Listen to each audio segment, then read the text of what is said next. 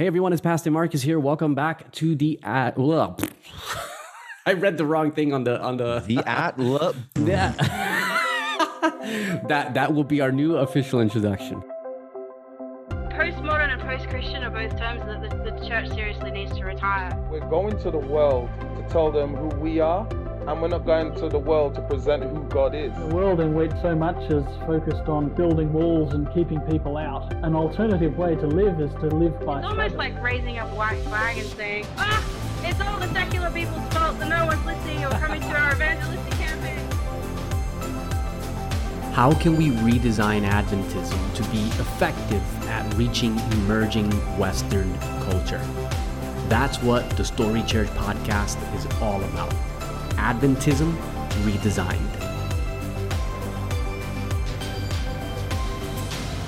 Hey everyone, it's Pastor Marcus here. Welcome back to the Story Church podcast. This is Pod and R Season 5, and we are talking about the Adventist worship wars and how these wars are symptomatic of deeper issues in our church that severely impact our missional effectiveness, especially in post-church context. So, welcome back. I'm excited to continue this conversation. We've got a few more heavy themes to explore. So, and I'm back with the brilliant Canadian sporting a gloriously long mane, Maxwell Aka. What's up, my bro? Hey, man. Thanks for having me back. Yeah, bro. It's good to have you back, man. We are jumping into a pretty big topic that surrounds the conversation of music and the worship wars overall, and that is music and negative emotions. That's what we're talking about today. This is going to be intense, man. I've been to a lot of these seminars and I've heard a lot of these sermons that talk about this, and how music can put you can produce negative emotions that are, unholy, I suppose. And we use examples like Moses coming down the mountain and hearing the sound of music. And there's this argument between him and Joshua. It's not the sound of music, it's the sound of war that I hear. And, and of course the music being used to worship the calf. And then there's these jumps made from there to today that talk about there's a kind of music that produces sacred emotions, and it's always white people music. And then there's a kind of music that produces carnal emotions, anger, anxiety, confusion, sensuality. And that's basically every music that's not Anglo. And I wouldn't even just straight up pick on the Anglo. I'd say a very specific type of, high class culture Anglo. So anyways, I'm blabbing now. Talk to me about music and negative emotions, Max. Yeah, man. I mean, you do a good job of introducing it there. It's one of those things that, as you said, it gets brought up all the time. I don't know that it's necessarily the primary sticking point for a lot of people, but it's one of those things that like kind of lies under the surface. And I think more than anything, the way that people talk and think about emotions as they relate to music kind of, I think, forms the more subconscious level of like people's biases, right? The things that people take for granted about their own snap judgments that they make, right?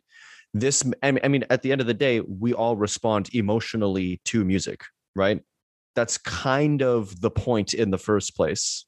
If we didn't want it to affect us emotionally, we would just read poetry, right? Like literally the entire point of music is that the sound creates in us this kind of metaphorical reference point for our other experiences in life, right? So emotion is our main contact point with music. Some people will try, like this is a kind of an aside, but some people will try to intellectualize music and sometimes even like to make up a word, mathify music a little bit. It's one of those things. I think that's in a fantastic some ways, word, by the way. Mathify. Mathify. Yes. Mathify. If Anthony Bossman is listening to this at any point, I'd love his thoughts on the phrase mathify. Send me a send me a DM, Anthony. Mathify. Anyway, sorry, go on. We can throw that at him on Twitter after we record this and just be like, hey, Anthony, so were podcasting and we came up with the word mathify, how do you feel? And would you mathify that word for us? No context, but can you please mathify that word for us? That's it. Just tag him with no explanation. Just mathify. Yeah. But it's one of those things where, and this kind of ties into a thought I'd expressed in one of the previous episodes when we were talking about philosophy, right? There are some people who want to turn music and just the arts and humanities in general into something that is like calculable in terms of the hard sciences, right? And to just be like, oh, well, I was taking the readings from your amygdala and it seems like you were feeling aggressive, like, things like that, right? They want to be able to just have like hard numbers, quantifiable things that say, oh, well, if your whatever hormone levels go above this amount, then something morally evil is happening. And it really is a case of like falsely trying to get an ought from an is, for people who understand that, philosophical distinction. But really at the end of the day, people are right when they point out that there are mathematical elements to music, but one, they assume that we're using, a Western musical framework with like a scale that has, 12 half steps or, 7 or 8, depending on how you count it, notes in a, scale. So, not everyone does that. Not everyone divides the scale, the space within an octave the same way. And so even our ideas of like music being mathematical are culturally relative. So it's really important for people to understand and to remember that music is more like language than it is like science. And even then, it's a highly dialectized language. It is something that is also, it was actually, I think, Leonard Bernstein who said that music is a language, but it's an entirely metaphorical language. There is no literal speech in music. Everything is metaphorical.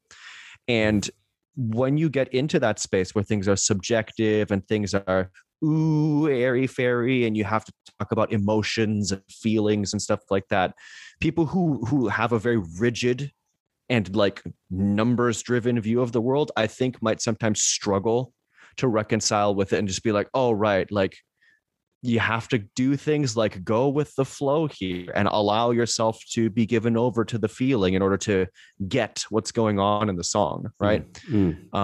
I'm a metal guy, right? This is one of the things that makes me kind of an odd duck often in Adventism, because we're kind of uncommon in the church.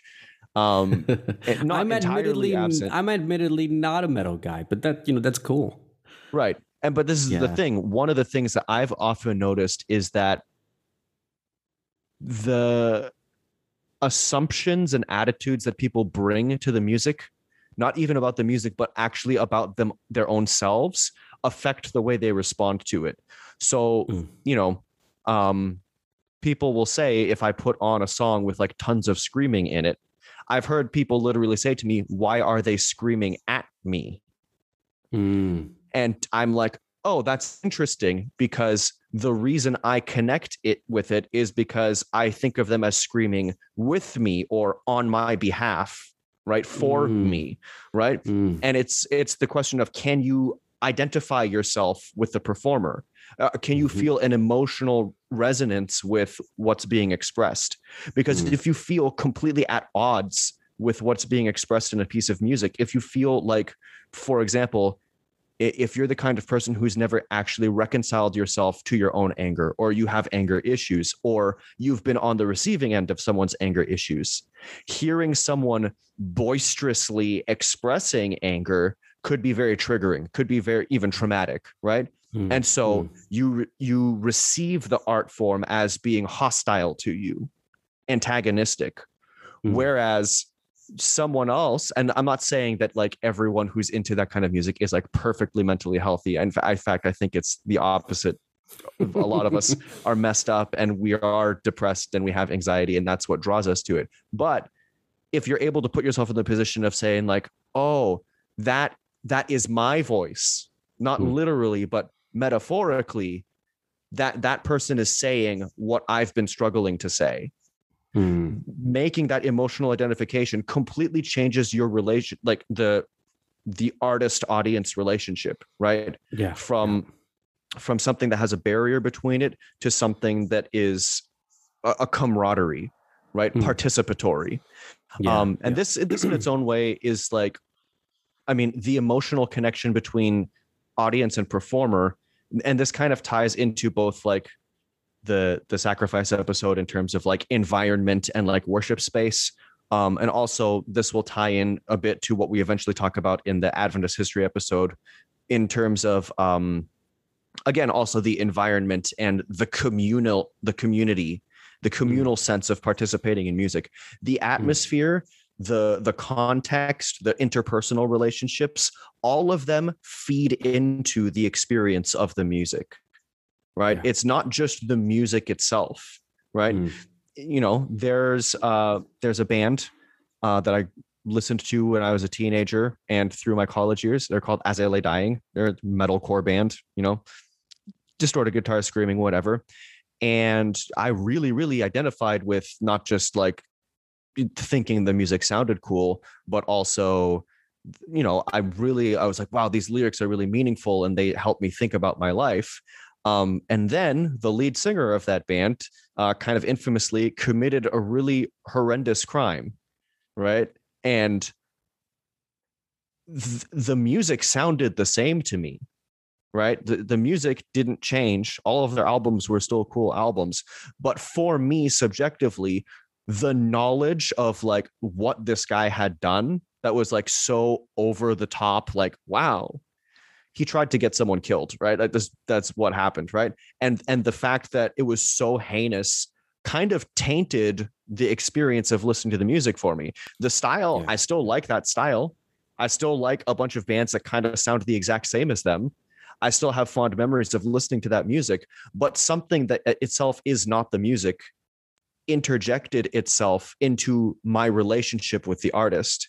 And that also affects my emotions in a way that kind of overrides my ability to be like, oh, this song pumps me up, right?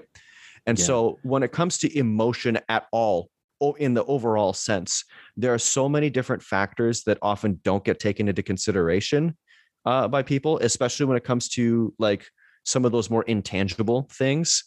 And I think that all of this is just a way for me to kind of, you know, broadly introduce this and say, we have to be very careful before we make snap judgments about things and assume that, like, you know, we shouldn't even assume that because someone is listening to a song that expresses a certain set of emotions, that the person is even responding to it, right? It could be, you know I've been in situations where I'm blasting some like really, really aggressive, really, really angry music during a time when I feel vulnerable and sad and like beaten down and weak even.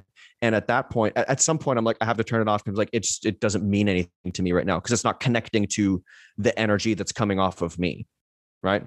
So emotion is such a huge dynamic in music, that's and right. To oversimplify it is just, I think, irresponsible. And my dog agrees. I don't know if that's going to get in here. Hey, Rocky, stop with your death metal screams. He went for it, man. He really went for it. I totally feel you in terms of this whole emotions thing. Mm-hmm. So I mentioned this in previous episode. My wife is studying psychology and counseling, and a part of that study of that degree is studying statistics, which has to be the most horrendous university course any human being could ever take. But we were having a conversation about it last week because she's been, you know, she's almost done with her bachelor's, and so she's doing the stats and one of the things that she mentioned to me was that she's learned in the stats class, and it ties in with something I mentioned. It was either the previous episode or 2 episodes ago. It ties in pretty well with that when it comes to statistics, when you actually study statistics professionally, what you find is that the vast majority of statistics that you see in the news, in books, even in research papers, the vast majority of them are unreliable. Yeah. And not only are they unreliable, And this taps into scientific studies as well. The vast majority of them are unreliable, but not only are they generally unreliable, they're generally, what's the word I'm looking for? Oversimplified. They're oversimplified. And so what you do then, when we're talking about a situation like this, where people cite studies or cite, this part of their brain lit up while they were listening to this. So therefore, like the from the is to the ought, as you were saying earlier, that's actually like a really disingenuous way of dealing with research and science, because there is no ought out of that is. Right. The only thing we have out of that is this part of the brain lit up. The only thing we can pull from that is a whole bunch of guesses.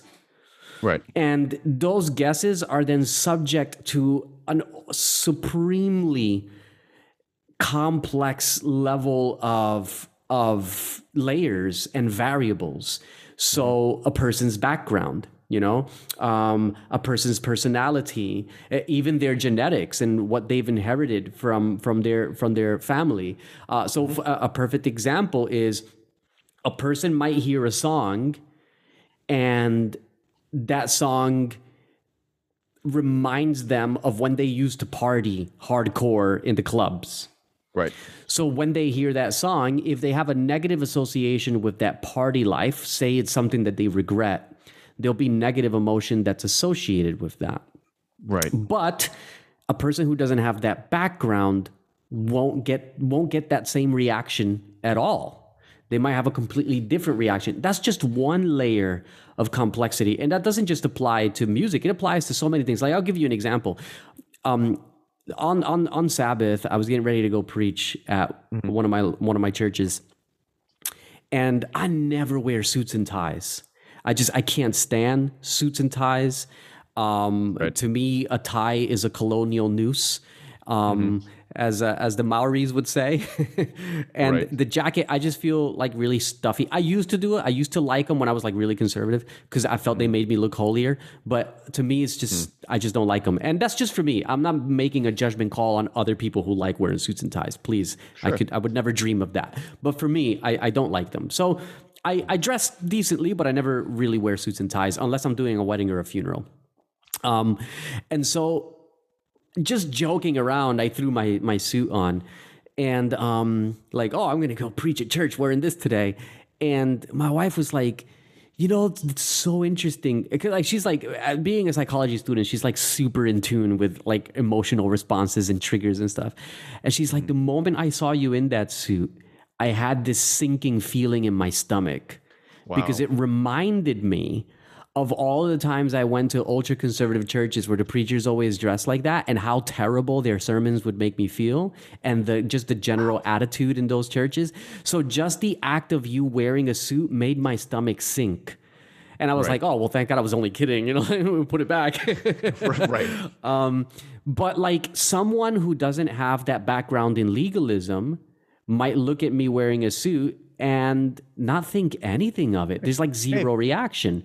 Or nice they might think, oh, is this guy a politician or something? Like, why is he wearing a suit? Like, if someone's deeply unchurched and, like the only people they ever see in suits are politicians, So like that simple layer of experience and triggers based on anchors, based on your experience in itself adds so much complexity to this part of the brain lit up that you can't make an ought out of that is, Yeah. And so what happens, generally speaking, is that when we see this type of research, what we automatically do is we run to the points that support our bias. Mm-hmm. Well, I'm trying to prove that this music puts people in a debaucherous sexual mood. So that part of the brain lit up, even though it's that lighting up is associated with a gazillion other layers and factors and variables, I'm going to ignore all of that because I can make my point now, So that's one aspect of it that really frustrates me about the whole negative emotion and music thing. And the other aspect of it that really frustrates me, and I want you to speak into this because you have hinted at this already in terms of the imprecatory Psalms and scripture, but the other thing that really frustrates me with it is, particularly in Anglo circles, And I want to sort of clarify at least what I generally mean when I use the term Eurocentric or Anglocentric. What I'm not talking when I use that phrase I'm not talking about race and I'm not talking about skin color. That's not what I'm talking about at all. Mm-hmm. What I'm referring to is a particular way of expressing yourself within European, more specifically, high culture. So, for example, if you watched the wedding between Meghan Markle and was it Prince Harry? Yep. Yeah, Prince Harry. If you watch that wedding, look at the way that the European class comport themselves in the church. The somberness, the stiffness, the non-emotiveness, the stoicness, the dress, everything about them is a reflection of European high culture. And the thing about European high culture is that it sees itself as the ultimate manifestation of this is what it really means to be a classy human being. You have to be like this, right? And there's nothing wrong with that if that's your style. But the thing is that expression is then moralized to say, if you want to be a moral human being, if you want to occupy a high moral plane, then you have to comport yourself this particular way. And anyone who doesn't match that is seen as less moral or, less educated, less intelligent, et cetera, et cetera, et cetera. So in European high culture, then, what you found in Meghan Markle and Prince Harry's wedding was there was tension with the preacher. Mm-hmm. Because the preacher was African American and he was emotional, bro. Like he was in it, man. Like his sermon, that guy was feeling it. And there was discomfort. Like I remember reading comments on the news, people commenting from the wedding, and there was a whole bunch of people saying, "Oh, that was out of place. He shouldn't have been so excited." And some people were accusing him of trying to take the opportunity to build his own platform. But what we really saw were two cultures clashing. We saw the emotional passion of the African American, and we saw the stoic somberness of the Eurocentric high culture. So what we've tended to do is we've tended to moralize that European high class culture. And this, by the way, seeps into our conversations of dress in church as well, which is not a conversation that's found in scripture. It's something that emerged during the emergence of the middle class, but that's a separate conversation. We're going to talk about that some other time. But this European high culture, this notion that this way of comporting yourself this is how the angels behave. This is how sacred people behave. And when Adventists use the term sacred music, what they're really talking about is the kind of music that would be welcomed in a European high class setting. And here I'm getting to my point here. What this generally boils down to is that in the European high class culture, the spectrum of human emotion is denied. And there's only certain human emotions that are considered appropriate, right? And so the whole concept of appropriate, inappropriate is really, really exaggerated within European high class culture. So you have a full spectrum of human emotion and all of the color that comes with that. But there's a giant chunk of it that is like, no, that's inappropriate. Never express yourself that way. And so things like anger and frustration and, despondency and depression, all those types of things are pushed away. And Europeans, high class isn't the only one who does this. I think it's quite common in high class cultures in Asia as well. Although I don't know if they got that from the Europeans. I have no idea. So I'm not schooled enough to comment on that. But the sense that there's certain emotions that you just cannot express. But when I go to the Bible, man, I don't see that at all. I mean, David, the imprecatory Psalms, the Lamentations, some of the stuff Jeremiah wrote. I mean, there's this full spectrum of emotion. Jesus going into the temple and flipping stuff upside down. And from a European high class perspective, from an Anglo-centric perspective, we try and pretty that up. sanitize But it's it. like, no, man. He had a whip and he was flipping tables and people ran. Like, Right. there's no prettying that up. But we struggle with that because it's like, here is Jesus expressing the full spectrum of human emotion. But generally, in Adventist conservative worship, which is very restrained to that sort of European high culture, Anglo-centric expression, there's only certain emotions that are considered sacred. So stillness and calmness and gentleness and peace. And so then we want our music to only express those emotions.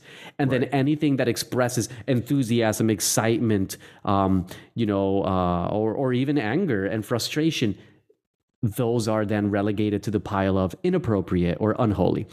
Now, that was a giant essay right there. Why not? But with all good, of though. that said, I am passing the ball back to you. Talk to me about. Sure. Yeah. Well, let me respond to, I mean, some of the things in your essay, so-called, right? Fantastic. Yeah. I think, and this will probably play into the next thing when we talk about old versus new.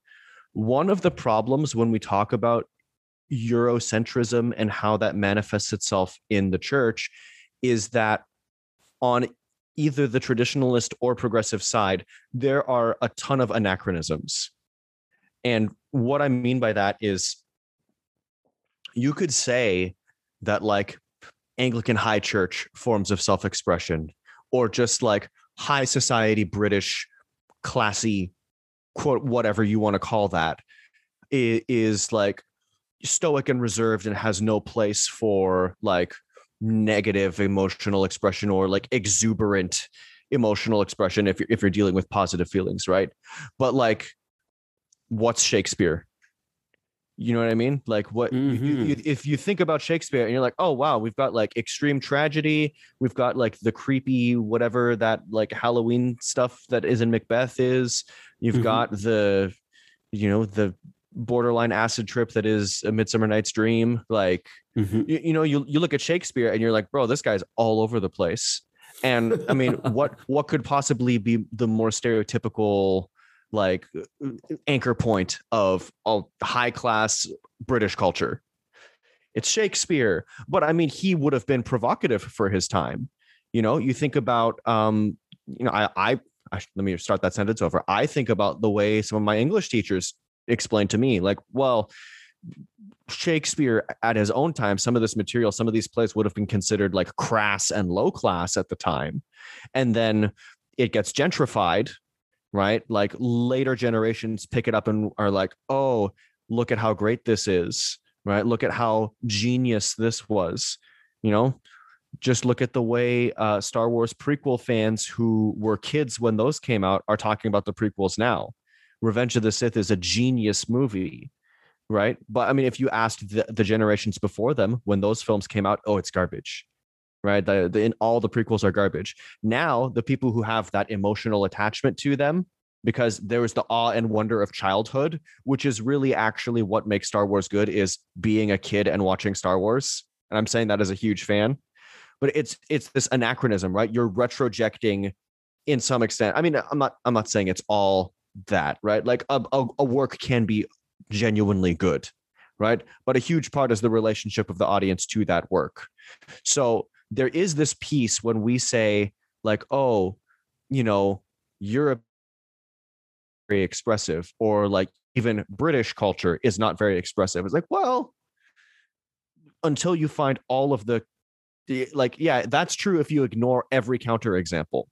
But this is the thing. Yeah. What happens is we get a filtered and kind of ad hoc selected, a curated list of things that are like, oh, this is what it was really like. Oh, this is how it always was. It was always whatever. Classical music was all geniuses. No, classical music was mostly unremarkable composers that we don't remember. But the geniuses survived. And in some cases, like in the case of Bach, someone who was not considered particularly remarkable while he was alive has been preserved for us by generations after him of people he was too dead to meet, right? And it's this idea that like people are selectively canonizing things from the past and saying, this is what we are, right? Yeah. It happens. I'm basically eating my next episode now, but like, it happens in every genre of art, in every genre of music. You know, like people will say like, oh, what's wrong with rap these days? It's all these mumble rappers. It's all derivative. Oh, well, all these new metalcore bands, it's all just like mindless breakdowns and auto-tune singing. I'm like, bro, okay, in the 80s, I'm sure there were like a bajillion, dime a dozen rappers who were just ripping off whoever was popular at the time, and a dime a dozen thrash bands who were just ripping off whoever was popular at the time. And in the classical world, you bet your bottom dollar, there's tons of people who were doing very uninspired music that was just kind of copying whoever their big influences were. So it's this thing where a lot of what we see as like the classy mode of expression, and you know, by extension, the emotions that accompany it, is heavily curated, and it's very selective, and it's arbitrarily selected. I think to myself like, oh gosh, what else is something that's part of like the Anglo tradition? A Beowulf, that's not hyper sanitized, you know, like you got Grendel and his mother running around ripping people's arms off. It's like, this isn't some like sanitized G-rated thing, but we act like, I mean, that's part of the facade, is saying, you know, and I think it's especially an American thing to be like, oh, we're preserving all of the greatness of Western civilization in the form of, you know, pietism or Puritanism or whatever you have. And it's like, oh, it was always this reserved, just like plain and beautiful and pleasant and everything's fine and dandy, pretty stuff. But it's like, no, that's not all your culture was. Yeah. You know, and so, I mean, so we play on, like, off anachronism. Of this, so we play off of this template. Yeah. That is like, I suppose a script, I suppose, that it's like, everyone align yourself with this, because this is what it means to be sacred. Again, coming back to the terms sacred music that some Adventists use, which I always feel like I die a little bit on the inside when I hear that phrase. Yeah. Or like I vomit a little bit on the inside, like, it's the stipulative definition fallacy. Yeah, that's right. It's like, it's based on this template that, if you were to parse it historically, isn't even accurate. Right. Yeah. Because I think as well, and look, not a fan by any stretch of the imagination, but I think as well of things like opera. And there's a lot of heavy emotion in that. I mean, that definitely not my scene, but it doesn't seem very stoic and, you know, flat to me. Right. At least from the outside looking in, you know, being someone who's not really into that space, but yeah. Well, so interestingly, that you should mention that. And again, this will be me eating content from a later episode, but I mean, I'll talk about things as they come up. Right. Yeah. This is something that's fascinating to me, because I'm also, to some extent, to a major extent, an outsider to the classical music world, right?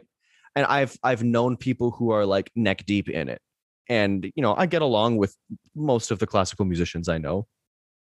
But it's interesting because Ellen White had some very harsh things to say about the opera style of singing.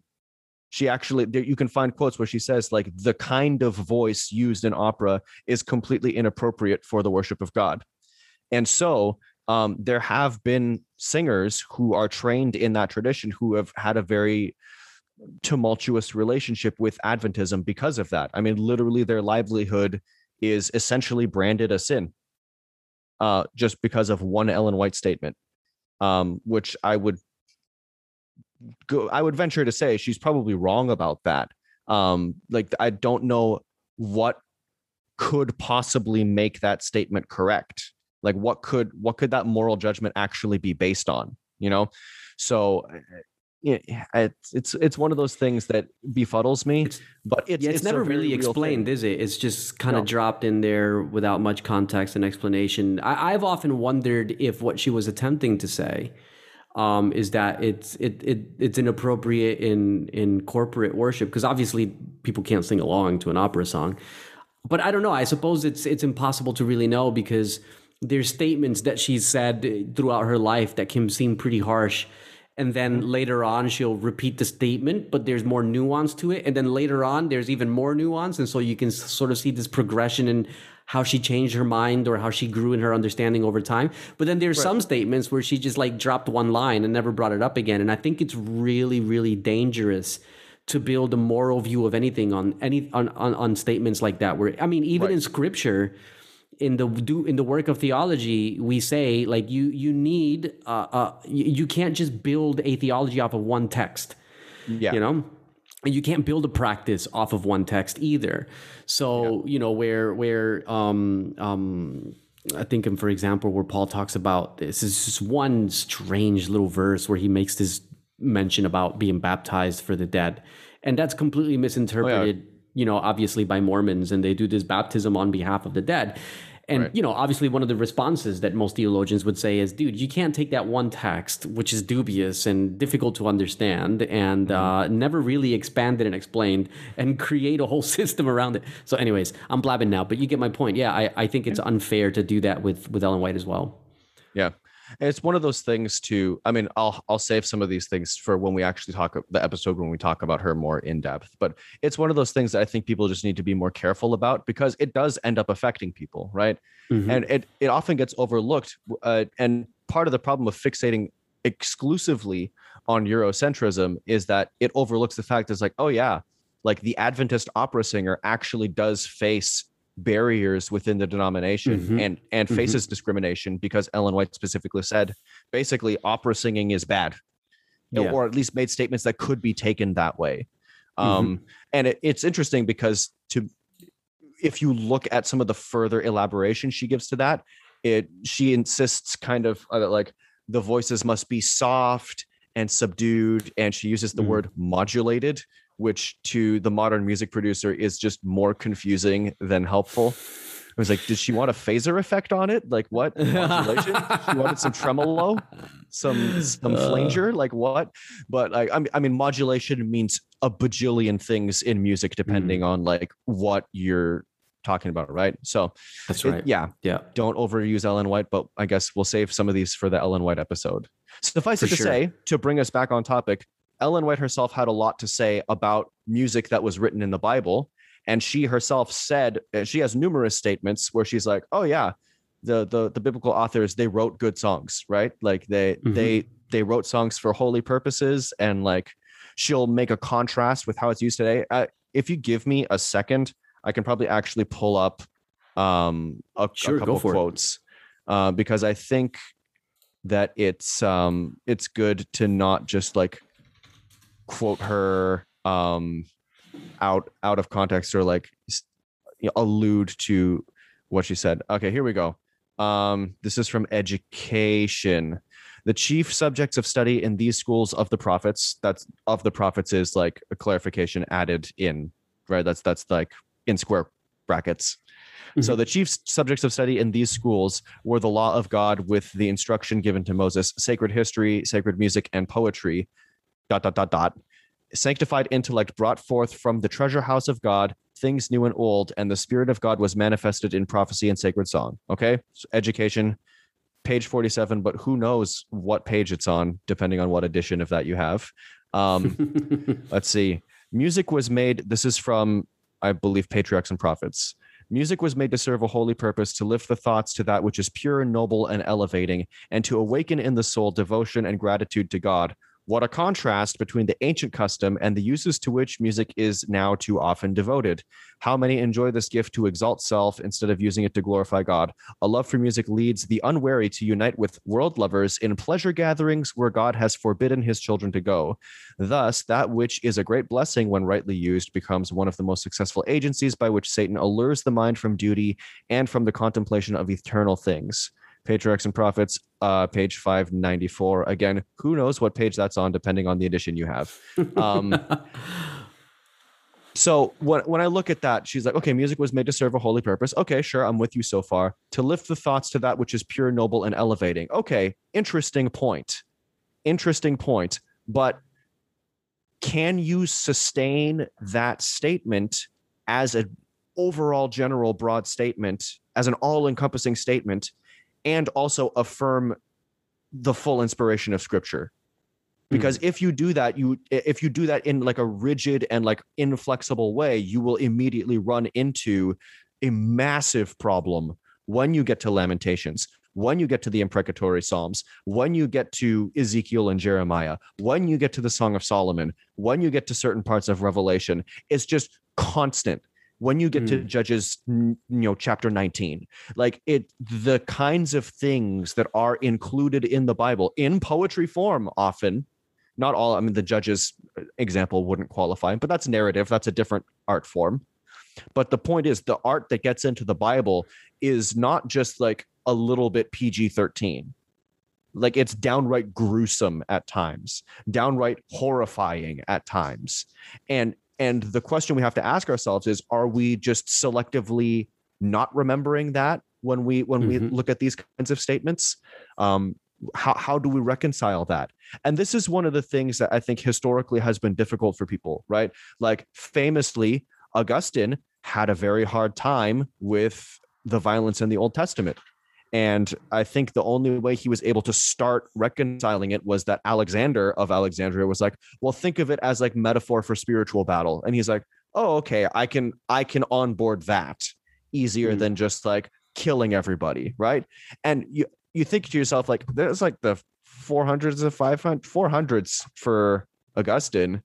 Like, that's a question people still struggle with when they come to the Bible, right?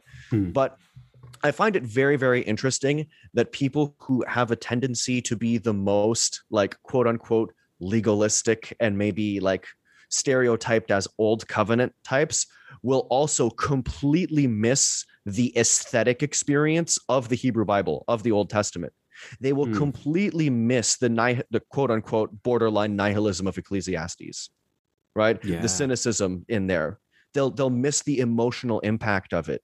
They will completely miss the rage in, like, I can't remember if it's Psalm 137 or 139, but it's I can't remember. It's one of those two for sure, but it's the one that ends with like, it's a diatribe against Babylon and says like, it's the one that starts with, by the rivers of Babylon we wept as we remembered Zion, right? And it ends with, blessed is the one who dashes the heads of your little ones on the rocks, right? It's literally saying like infanticide, right? Blessed is the committer of infanticide. And that's scripture. And that not only is that scripture, that's Psalm 137:9, by the way. There you go. Psalm 137. I knew it was one of those, but that's verse 9 to be specific. It's so violent. It's so violent. It's funny to me. There's I can't remember the title of the song. One of Brooklyn Tabernacle Choir's albums, for those who are in the like gospel scene. And I know Brooklyn in some ways, like, they're classic and they're also by today's standards, maybe like light gospel, but like whatever. Brooklyn Tabernacle's gospel music, I don't think has to be qualified. They have a song that is essentially setting Psalm 3 to music, right? It's the one that's like, it has the lines about like, I lay down and sleep and I wake, for you sustained me. Thou, O Lord, are a shield for me, my glory and the lifter of my head, right? That, I mean, just by saying it, I think many people who listen to this will probably have that Brooklyn Tabernacle Choir song come to their minds because it's just so iconic. But you know, it's a very standard church practice to set the Psalms to music. But it's very interesting that the Brooklyn Tabernacle Choir version of that psalm completely leaves out the line that says, the Lord strikes the wicked on the cheek and shatters their teeth in their mouth. Right? They're like, I don't know how we're going to work that into this power ballad. Like, for thou, O Lord, are a shield, break the teeth of my enemy in their mouth. Like, oh, how are you going to put that in there? Right? Yeah. And it took a Christian metal band by the name of Demon Hunter to finally give me that line from Psalm 3 in a song, where they have a song called Storm the Gates of Hell. And something to the effect of like, broken teeth, a shattered jaw, 10 to 1. like as in being outnumbered, behold my God. And I'm like, oh wow, that's intense. Like what a statement. But the song is Storm the Gates of Hell. It's literally about fighting the forces of Satan, right? And so, but those are very different emotional standpoints, right? Both drawing from the same psalm, but you realize very quickly when you deal with the biblical material that they're not writing songs in a style that connects with the same emotional associations we have with music styles today, right? You realize very quickly, like, okay, whatever Psalm 3 was, whatever it might have sounded like, it was not this radio-friendly gospel power ballad. Yeah. It couldn't possibly be that. Yeah. Right? There is a combat context to at least some of it. I mean, thou, O Lord, you are a shield for me. That's literally mentioning a weapon, right? So, like, it's one of those things where you just have to think about it for a couple seconds to realize there's a lot more going on here than we would probably be comfortable with.